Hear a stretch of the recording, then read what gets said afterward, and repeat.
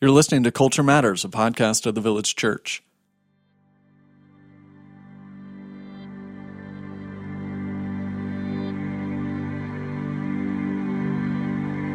Day after day, we read headlines that are filled with cases of domestic abuse, from public figures to celebrities to pro athletes. Sadly, this issue is often in the background, but we're starting to see it creep into the foreground. And what we need to also recognize is that this is an issue that is definitely within our churches as well. 1 in 4 women have or will experience domestic violence in their lifetime. Children who witness domestic violence are 1,500 times more likely to be abused themselves, and they'll also experience great trauma in light of it. According to the National Coalition Against Domestic Violence, on average, nearly 20 people per minute are physically abused by an intimate partner in the United States. During 1 year, this adds up to more than 10 million women and men. Every 9 seconds in the U.S., a woman is assaulted or beaten.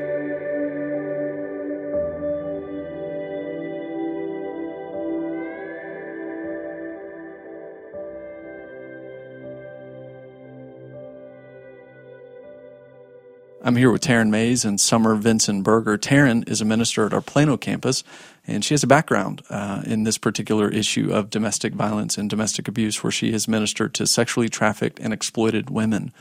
And Summer is a covenant member here at the Village and is also a counselor at the Meyer Clinic in DFW, where her expertise and a lot of her caseload is centered around domestic violence and domestic abuse. And so Summer also provides training to churches in domestic violence on the issue of domestic violence, and a member of the Faith Community Council, which seeks to educate local churches on how to care for abuse victims. So to both of you, welcome. Thanks for being on. Glad to be here. Thank you for having us. Yeah, you bet. Well, let me say this from the outset. I'm grateful for both of you.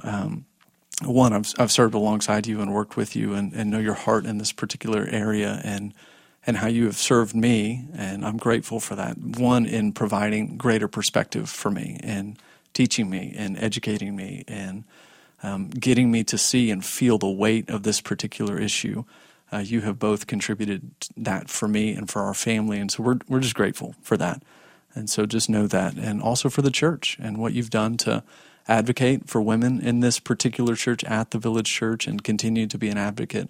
I think and I'm hopeful for the change that we're seeing here at the Village, and both of you have been a part of that. And so we're going to talk about that. We've got a lot to cover in our time together.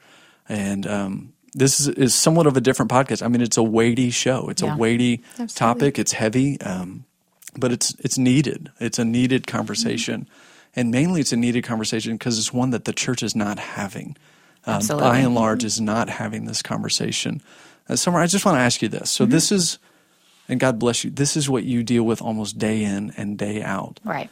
So you have the stories, you have the faces that are associated with this problem. Speak to that. Speak to how much of an epidemic it really is and how devastating. Yeah. When I started my counseling journey, I did not want to work with this demographic. And then I shortly realized there's no way I can get around it if you're going to work with addictions, if you're going to work with mood disorders, if you're going to work with children, if you're going to work with women, men.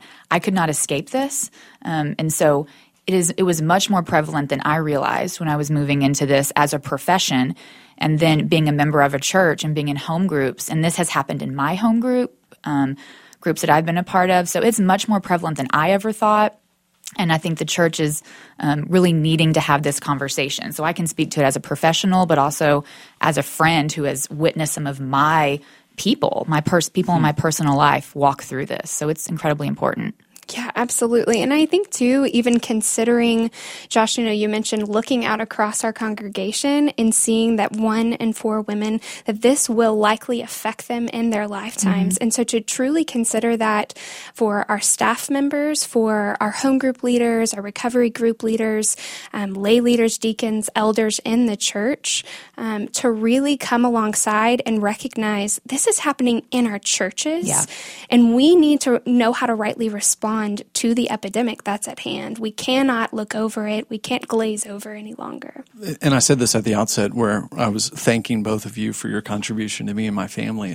And part of this, feeling the weight of this as a dad and as a husband, I've got 4 kids. 3 of them are little girls.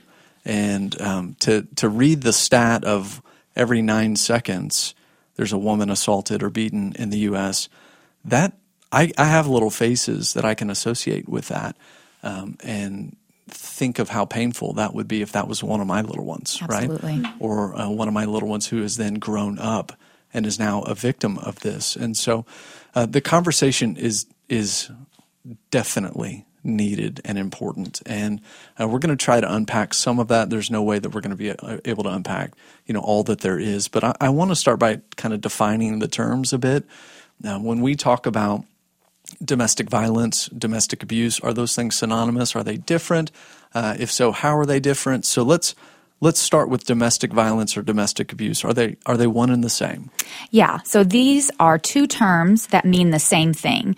So the general definition that you'll find in kind of the counseling world or psychology world, that you'll find on most websites or shelters' websites, we say domestic violence occurs when one person in an intimate relationship exercises power and control over the other through a pattern of intentional behaviors, including psychological, emotional, physical, and sexual abuse. So this is a systematic tearing down of a woman inside of her home. And the way I describe it is DV, or domestic violence, is the umbrella, and then you have the subsets of abuse under that. So you might have physical abuse, sexual abuse, financial, spiritual, verbal. So domestic violence does not just mean physical violence. It does not just mean she's being punched or raped.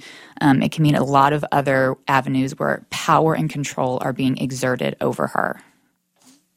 So I want to stay on this just for a little bit and reiterate what you just said. So violence here does not mean physical violence only. Correct. That there is something violent that's happening to the Imago Dei. This comes Absolutely. up on almost every issue we have Yes. On this podcast show, where we're talking about cultural issues, and whether it's the right to life, racial reconciliation, or here we are talking about domestic violence or abuse.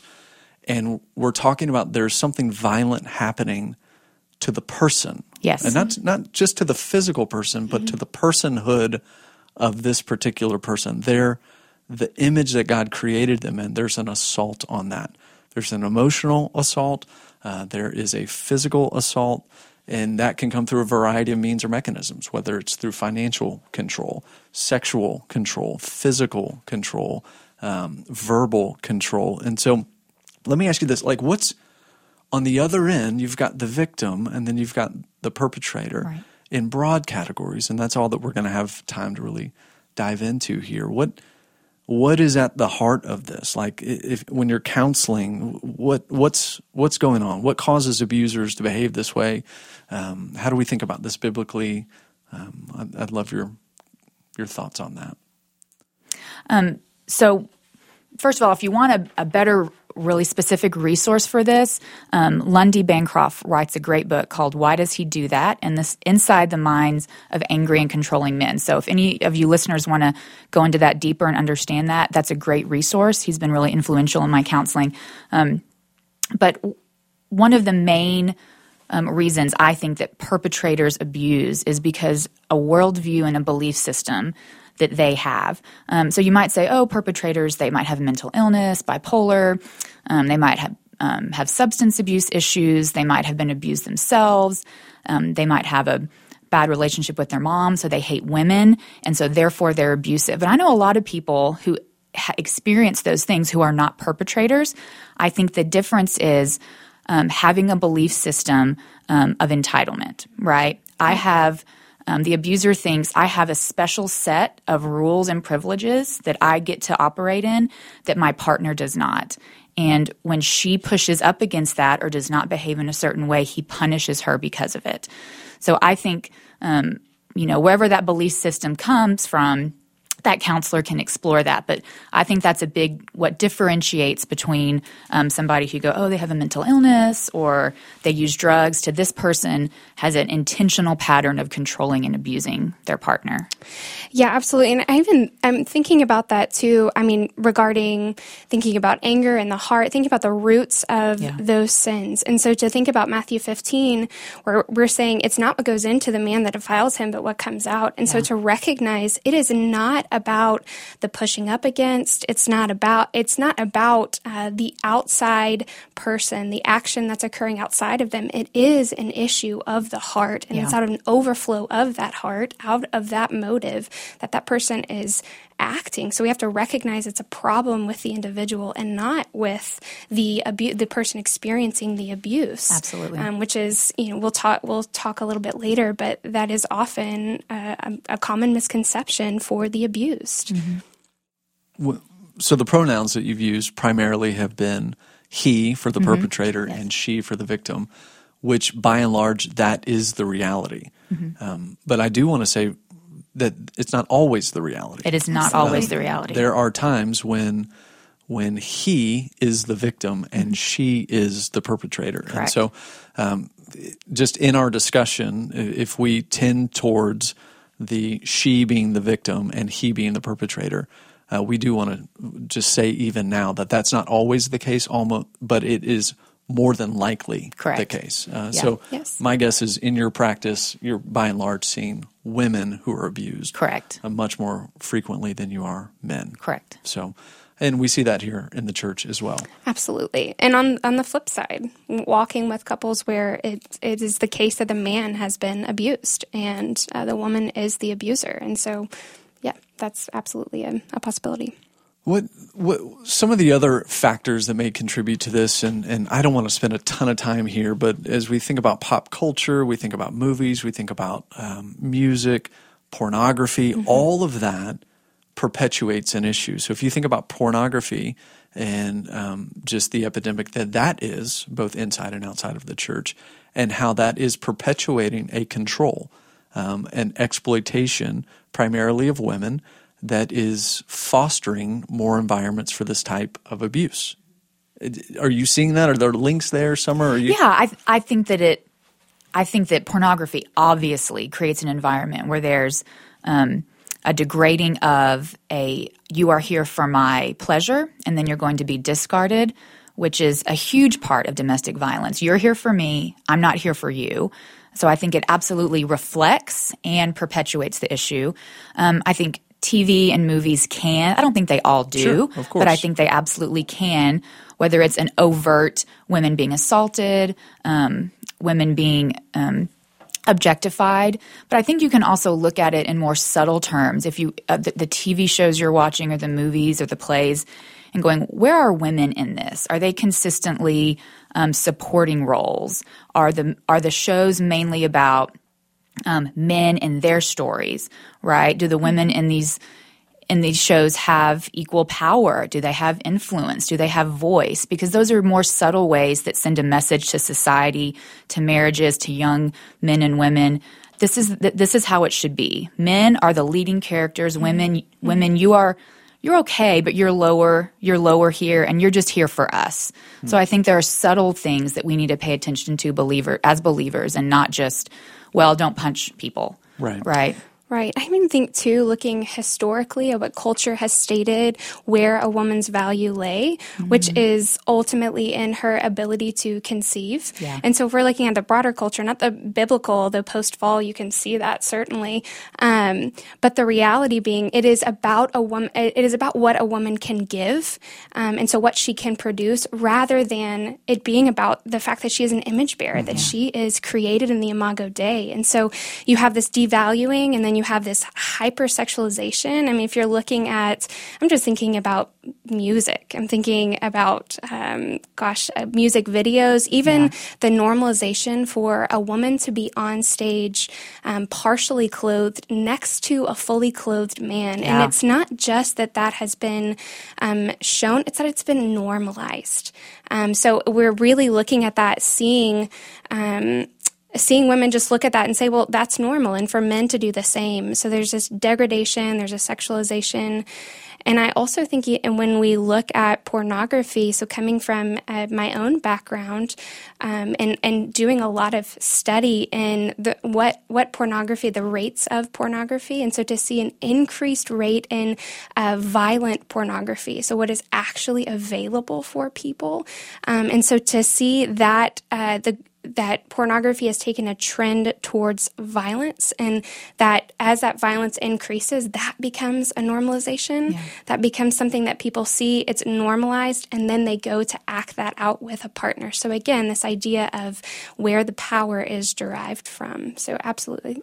And I want to say this again here as we kind of talk, we get talking about pop culture, and you think, oh, this is just happening on the Grammys and on music videos, and it's movies and cinema, and I'm not a part of that, right? So you may hear some Christians who are saying, I'm not really a part of that. But just to go back to the stats, right, and to say 1 in 4, yes, every 9 seconds, that when we're sitting there on a Sunday morning, there are people around us who are experiencing this, and so whether or not we're seeing kind of the undercurrent of why, the effect or the result of all these currents coming together is colliding into a real disaster around domestic violence and domestic abuse. And by and large, the people who are suffering are women and children. Yeah. And I also want to just parse out a little bit here that there's a difference between an abusive act and a pattern of abuse. Mm-hmm. And all of us at some level have had a controlling moment, said something that was verbally assaulting or offensive. And I don't know that all of us have punched or kicked or done something like that, but you have that moment, that flash of anger or whatever it may be. But what we're talking about here is something systemically different. And there is a pattern. There is a destructive, this is how this person operates. Yeah, absolutely. We can have abusive moments or moments that we're ashamed of, but a big difference that you can, a litmus test you can use to go, okay, am I in a relationship where this is the pattern, or is this just a one-time thing where my husband hurt my feelings or I hurt my husband's feelings, right. I yelled at my kids, if I yell at my husband and I hurt his feelings, I feel bad, right? And he comes to me, he says, that was really rude, or that made me feel like this. I feel bad. I repent. We repair, right? And then for the most part, that doesn't happen again, right? The abuser will say, that's your problem, right? That's a big thing that you can go. The abuser goes, you're scared of me. You need to go figure that out. You need to work on that because it's not my problem that you feel a certain way.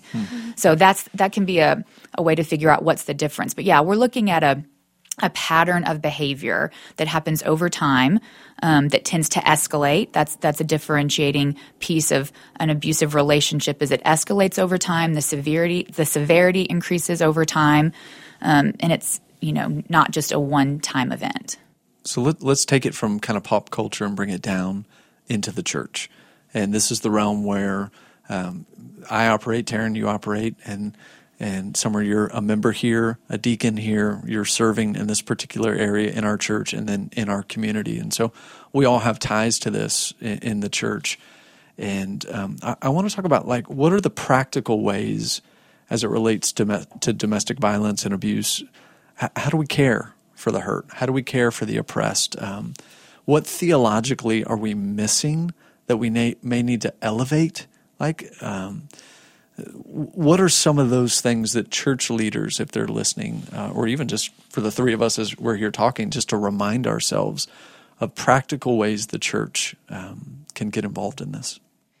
I think to start, it really centers around us humbly recognizing that we do not understand, that we have been largely unaware of the rates of domestic violence in our churches. And so to just recognize that we haven't seen, and to recognize the nuances of domestic violence, and even where there have been presumptions on our end that victims will self-disclose, that they will come forward, or even that we might recognize them as a victim. And so to just take the time to step back and to say, we have not seen, and then in turn, to humbly enter in and begin to be to train our lay leaders, to train our staff, to train our elders, to be well informed, to know how to spot the red flags being raised for domestic violence, to learn how to ask good questions for those that we might suspect being involved in an abusive relationship, and that is in order for us So we do those things in order that we might connect those individuals with trained professionals, biblical licensed professional counselors, that as leaders of the church, we can walk alongside this individual who's receiving counseling and care alongside their counselor, and connecting them with deep biblical community.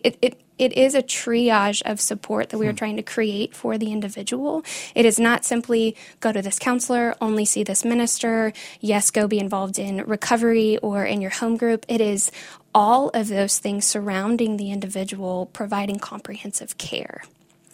Yeah, absolutely.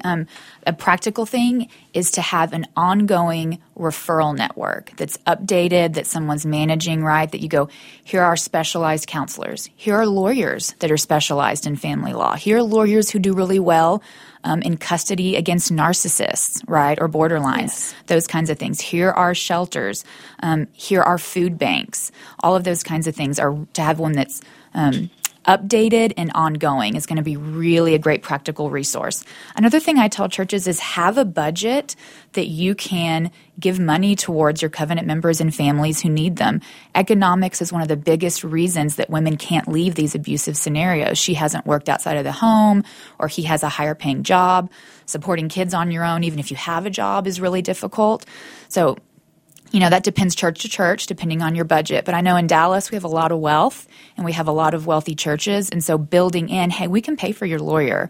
We can pay for a year of rent for you, right? Or we can do this because you're a member and we want to help you. So that's another practical way. The other thing that I like to encourage churches in is to check your theology on divorce and remarriage. Your theology on suffering and abuse, your theology on women's roles in the church. All of those things play into this issue of power and control. Reflect on your church budget and your staffing. Do we have the same amount of women and men in ministry roles, or are most of our women in children's roles and administrative roles, which are valuable, but that's not the only place that women can serve and have giftings, right? How many women are around the table when you're meeting with a victim? Do you have 4 or 5 elders and then one other woman who's part-time? Those are all things that impact how we minister and care within the church for families and for victims of violence. So let me say this. All of those things are important. And just to be candid about our experience here at the Village, and again, I'm just going to say how much both of you and other women here at the Village have served us in this particular area. Summer, you and I have talked on the phone 1 billion times yes. about these issues. Yeah. And the idea of seeing, Taryn, you brought that up, to see it and to feel it and to own that in an empathetic way, it changes the game. Absolutely. And sometimes the Lord opens our eyes through pain and through hardship. Sometimes he humbles us in ways that we would prefer him not to, right? Yeah. And then there are other times when it's a little bit more gentle and patient and kind. Either way, seeing has to happen. Like we've got to see this as a church. There are 1 in 4. Right? You just go back to there's 1 in 4. So if you just have the Village Church, if you have 10,000 people here, and there are 25% of the 2,500 women are likely impacted by this here. How can we not then have some structures and budgets and staffing and training in place to care for the oppressed who are in our midst, right? The vulnerable. And a theology that I want to talk about here, and again, we're not going to have time to take deep dives into any of this, but is a theology of the oppressed and a theology of the exploited. And if we think about just all throughout Scripture that God is a God who cares for those types of people, that he has a heart for the exploited and the oppressed and the downtrodden and the abused. And particularly, most of the time, that is women and children. And you think about these people, women and children in our churches who are being oppressed by those who are supposed to be their most intimate partners. And that's what's so insidious about this for me. It's not this man over here who I never met is doing these things. It's this one by whom I have covenant with. This one who we have shared the deepest levels of trust is betraying me at an unbelievably base level. And so seeing that is vital. I just cannot stress it enough. It's vital. I'll also say this. It's really painful. It's really painful to see it.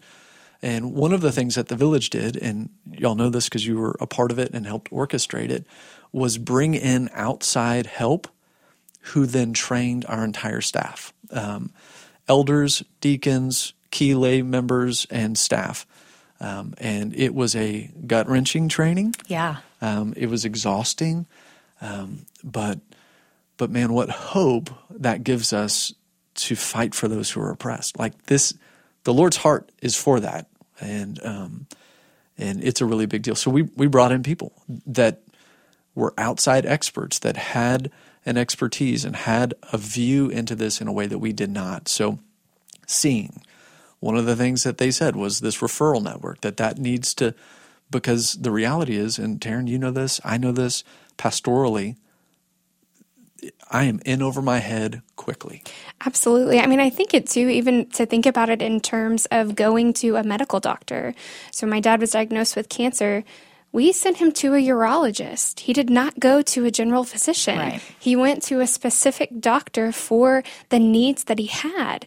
And so it's a good and right thing. I mean, and again, kind of back to my point earlier, I think we just have to recognize that it can't just be anybody with a Bible in hand that comes before an individual. While the scriptures are absolutely sufficient, completely sufficient to be able to deal and address and provide hope and healing in Christ, we have to recognize that there are trained professionals that we need to be connected to by God's grace, and they are abounding. Yes. So we need a referral network. Absolutely. We do. To Summer's point. And then the training piece. There has to be specific training around this, and it's too much of an epidemic for it not to be a priority.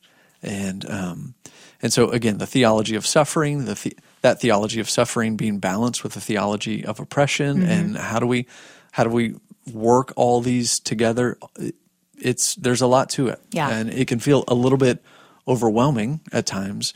But I do think, and I don't think, I firmly believe with great conviction that this should be a priority for the church to be involved in. I want to talk about, just as we kind of try to lay out some practical things here, what are warning signs? Like how do we recognize this? How do we see this? I think one of the most gut-wrenching realities of that training for me, and I know for a lot of us on our staff, or how many times we missed it. You know, it's right there in front of you, and because you didn't have eyes to see, you just didn't see it. And you wonder what you perpetuated, right? And there's grace for that, and God forgives. And, absolutely. But it does add to the weight of seeing, right? But there are ways to see. I mean, this is what you do every day, Summer. You're looking for these things. So what are some of those signs that we should be mindful of? Again, we're not going to be able to solve it all here, but just to kind of keep the conversation going. Yeah, the main thing that I start with is looking for areas where there's controlling behavior. And there's going to be different areas or different spheres of control, right? So one man might be really controlling over what she wears, but he might not care that much about if she works outside the home. Or he might be really horrible about parenting, but he doesn't mind so much about this. So it's not going to be control across the board. It could be, but most of the time it's going to be spheres of control that you pick up on that go, this doesn't really add up. She can't make decisions for herself. She always has to check with him. And this goes beyond going, oh, let me go check with my husband if we can do that. Yes. This is going kind of picking up on, well, she knows something might go bad if she doesn't do exactly what he wants, or if she doesn't run something by him outside of normal, just I'm going to check with my spouse. An example is I was speaking to an elder's wife one time, and they were going over to a young couple's house, and they got there, and the wife said, just wait, don't be seated. Bob will come in and tell us where to sit. And that elder's wife thought, whoa, that's odd. Right? And it seems very subtle, but it ended up uncovering a lot of emotional abuse that was happening. So, having eyes to see and having discernment about subtle things that go, I'm a grown up and so are you. We can choose our seats, right? Yes. Some of those smaller things that go, because you're probably not going to see the huge, she's not going to rage at a dinner party, right? There's going to be small things that you're going to go, that's controlling. She's an adult. She's an equal. She can sit where she wants. Absolutely. And even thinking too about the, now again, each case is different, but thinking of the typical profile of an abuser and the abused, which is really fascinating to watch work itself out. So with an abuser, it's typically someone who's quite charismatic, yes, who's suave, who's really likable. And so if we're looking at we're thinking in the context of the church, if I'm sitting in my home group and I've got a man who's incredibly charismatic and really likable, then the entire group's probably liking him, right? Yeah. Like he's presenting his best face. Oftentimes he's there for every service project. He's going above and beyond for people. All of the boxes are checked. Yeah. And for the abused, it's going to look a little bit opposite that. She might be skittish, quite scared, quiet, very, very subservient. Yeah. And so really checking with him for things. Unsteady might be a good way to describe it. Oftentimes, those who are abused say they feel like they're crazy because there is so much control that is occurring in their lives. And oftentimes they're being told that their reality isn't reality. So I think that those things are good to be able to recognize. Now, again, it's not every case every time, but it's good to note so that we can just be aware. Okay, this is where it can get kind of crazy because the scenarios that you just described, there are people who think, man, yeah, I actually want him to sit here for this reason. I think it'll add to the party, be a really great time. And there's zero abuse going on. And this guy is charismatic, he's got an outgoing personality, and he is an influencer, and he's serving because his heart is gold before the Lord, right? And what some of this can do, and we felt this even in our staff, where it creates an air of suspicion where you feel stymied almost. You think, golly, what if I do just want to encourage somebody to sit here or sit there? One of the things that was helpful for me, and I think for a lot on our team, was thinking about on the other end of that, particularly with a woman or the abuse victim, if it's a man in that particular case, is that woman flourishing? Like, is the Imago Dei brighter in her, right? Yeah, that's great. Is the person within this woman, her personhood, is it coming alive in and around his presence and his leadership? Or are you seeing a sense of shriveling?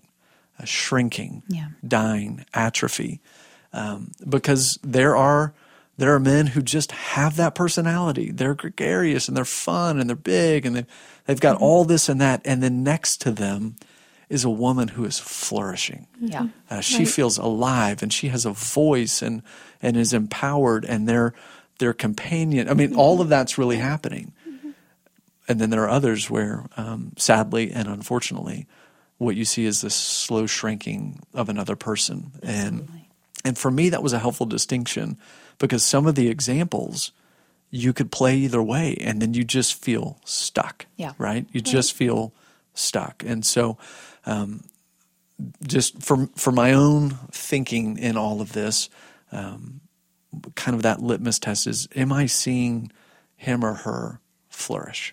And I think a good thing to note in that as well is to ask questions. And so you can that might very well be the case, right? Where you're seeing him be gregarious and hopefully her flourishing, right? But maybe where there is question, you start asking. And so some of the ways in which our staff were trained were simply to be able to ask informed questions. So for that home group leader to start asking, if someone is saying, we've been getting regular fights. These are just as kind of a regular pattern for us. Okay, well, what does a normal fight look like for you? What does your worst fight look like? What's your best? How often is this occurring? When you're fighting, what happens before or after? And then in that, you can kind of begin to parse apart really, and then see, right? Is this just kind of a normal thing, or is it really unhealthy? And that's where we need to dig in and connect to the church, connect to counselors, that sort of thing. Okay, I want to talk about missteps, okay? So a listener to this podcast is now in no way trained or ready Right. to diagnose, treat, walk with, unless they were before this podcast. This did not help them in that particular area to become credentialed. And I certainly don't feel that way. Both of you are much more qualified in this space than I am. And I think that part of that goes back to the seeing, Taryn, that you brought up, of just knowing I feel super limited here. This is not a space that I'm as gifted in as you are, Summer. I'm not. And I'm certainly not as trained. And so what are some of those missteps where good-intentioned men or women are trying to be helpful, but actually just aren't? Yeah. The main one is treating DV couples and creating a treatment plan as if it's a marital issue, right? Abuse is not a marital issue. I want to scream that from every room in here, right? A marital issue is something that two people have created and both need to work on to improve, right? That is not what abuse is. Abuse is an individual issue within the heart of one person that needs to be addressed before reconciliation or marriage issues can be addressed. So the biggest misstep that I see is pastors or counselors giving the kind of counsel and advice you would give a non-abusive marriage.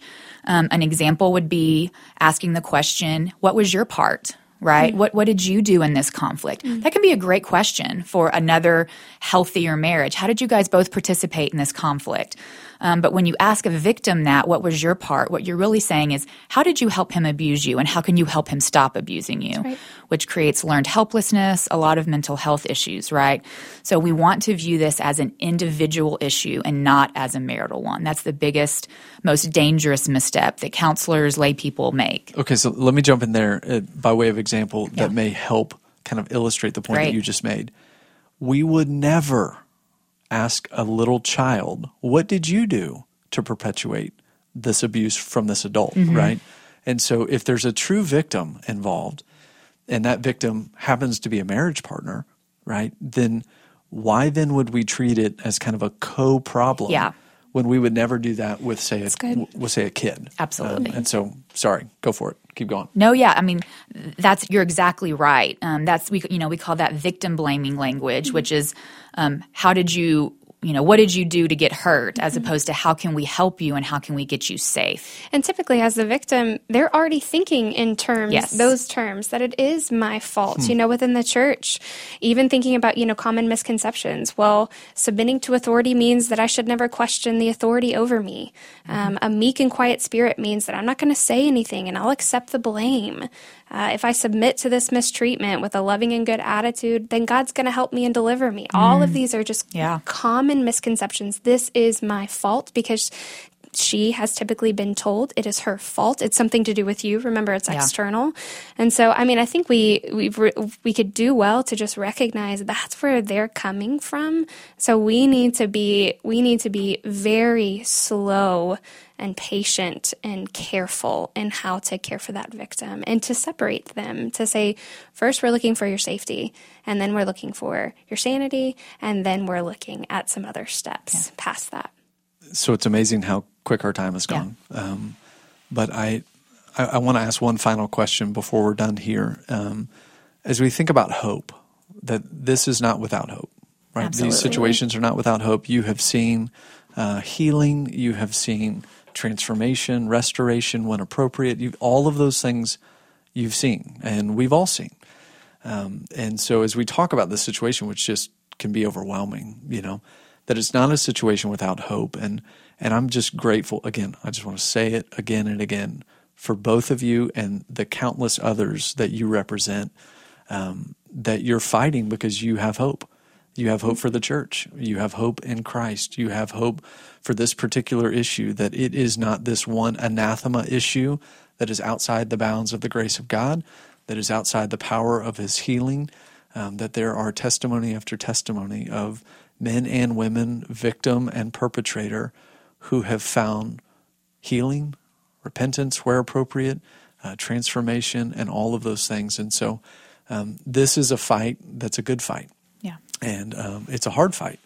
And fight may not be the right terminology to say as we're talking about domestic violence, but what I'm saying here is it's a struggle. but it's worth it because we're talking about people who are oppressed and the Imago Dei, which is being squashed and shriveled and degraded and diminished. And we just go on and on. But Christ, that his grace is sufficient. He's able to uphold and to bear with. And so we do have tremendous hope in the church, and for the church to change, and for the church to see, and for the church to receive and to grow and to become a place that honestly catches up. Yes. Right. And so we want to champion that. So. Yeah, and I do think to that point, I know in speaking about sex trafficking, I used to talk a lot about the fact that, hey, it's okay that you didn't know, and now that you know, you can't unknow. Yep. So we can't go back anymore. We see the problem now, and maybe we should have been aware of it before now, but it's here in front of our faces. And so we have a responsibility as those who are believers, who are carriers of the hope of Jesus Christ, of reconciliation, of also the healing and the beauty of Christ, to share that to a broken, hurting, lost, dying world with the hopes that those individuals are reconciled to Christ. So I think, to your point, Josh, there's so much hope in all of this, and I'm encouraged by the steps that specifically the Village Church has been making, and praying and asking the Lord for more individuals like Summer to be a part of our body, to be stepping out in the giftings, the education, and the specific skill sets that they have to serve and care for the church. I'm so grateful for you. I just need to tell you that across the table. Just you are an answer to prayer. And again, it's hard. Just think about those women. So I'm grateful for you. Yeah, thank you so much. I mean, I echo everything that was said. My hope is that the church is at the forefront of care for the least of these and for the oppressed, for the victim and for the perpetrator, that in love there would be care, support, encouragement, and for the perpetrator in love there would be confrontation, accountability, and the opportunity to repent and come to know the Lord. That's right. So, Amen. Absolutely. Hey, thank you for both y'all. Thank you for being on. Thank you for having us. Thank It was you a pleasure. so much. It's been great.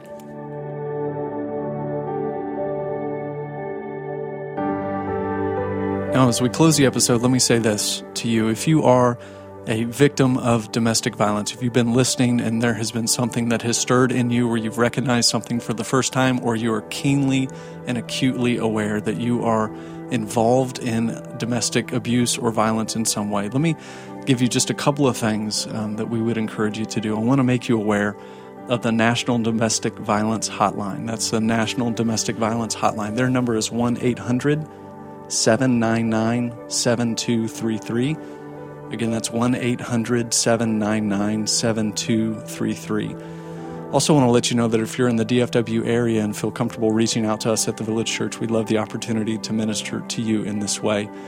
And by way of contact, the people that you can reach out to here at the Village are either our groups ministers, there are those available at all of our campuses, or one of our campus pastors. You can find their information and contact information on our website at www.thevillagechurch.net. Our hope for you in this is that you would find safety, security, and healing in this area. I want to let you know about our next episode, where we're going to be discussing Christian cultural engagement and the Benedict option with Rod Dreher. We'll see you next time. God bless.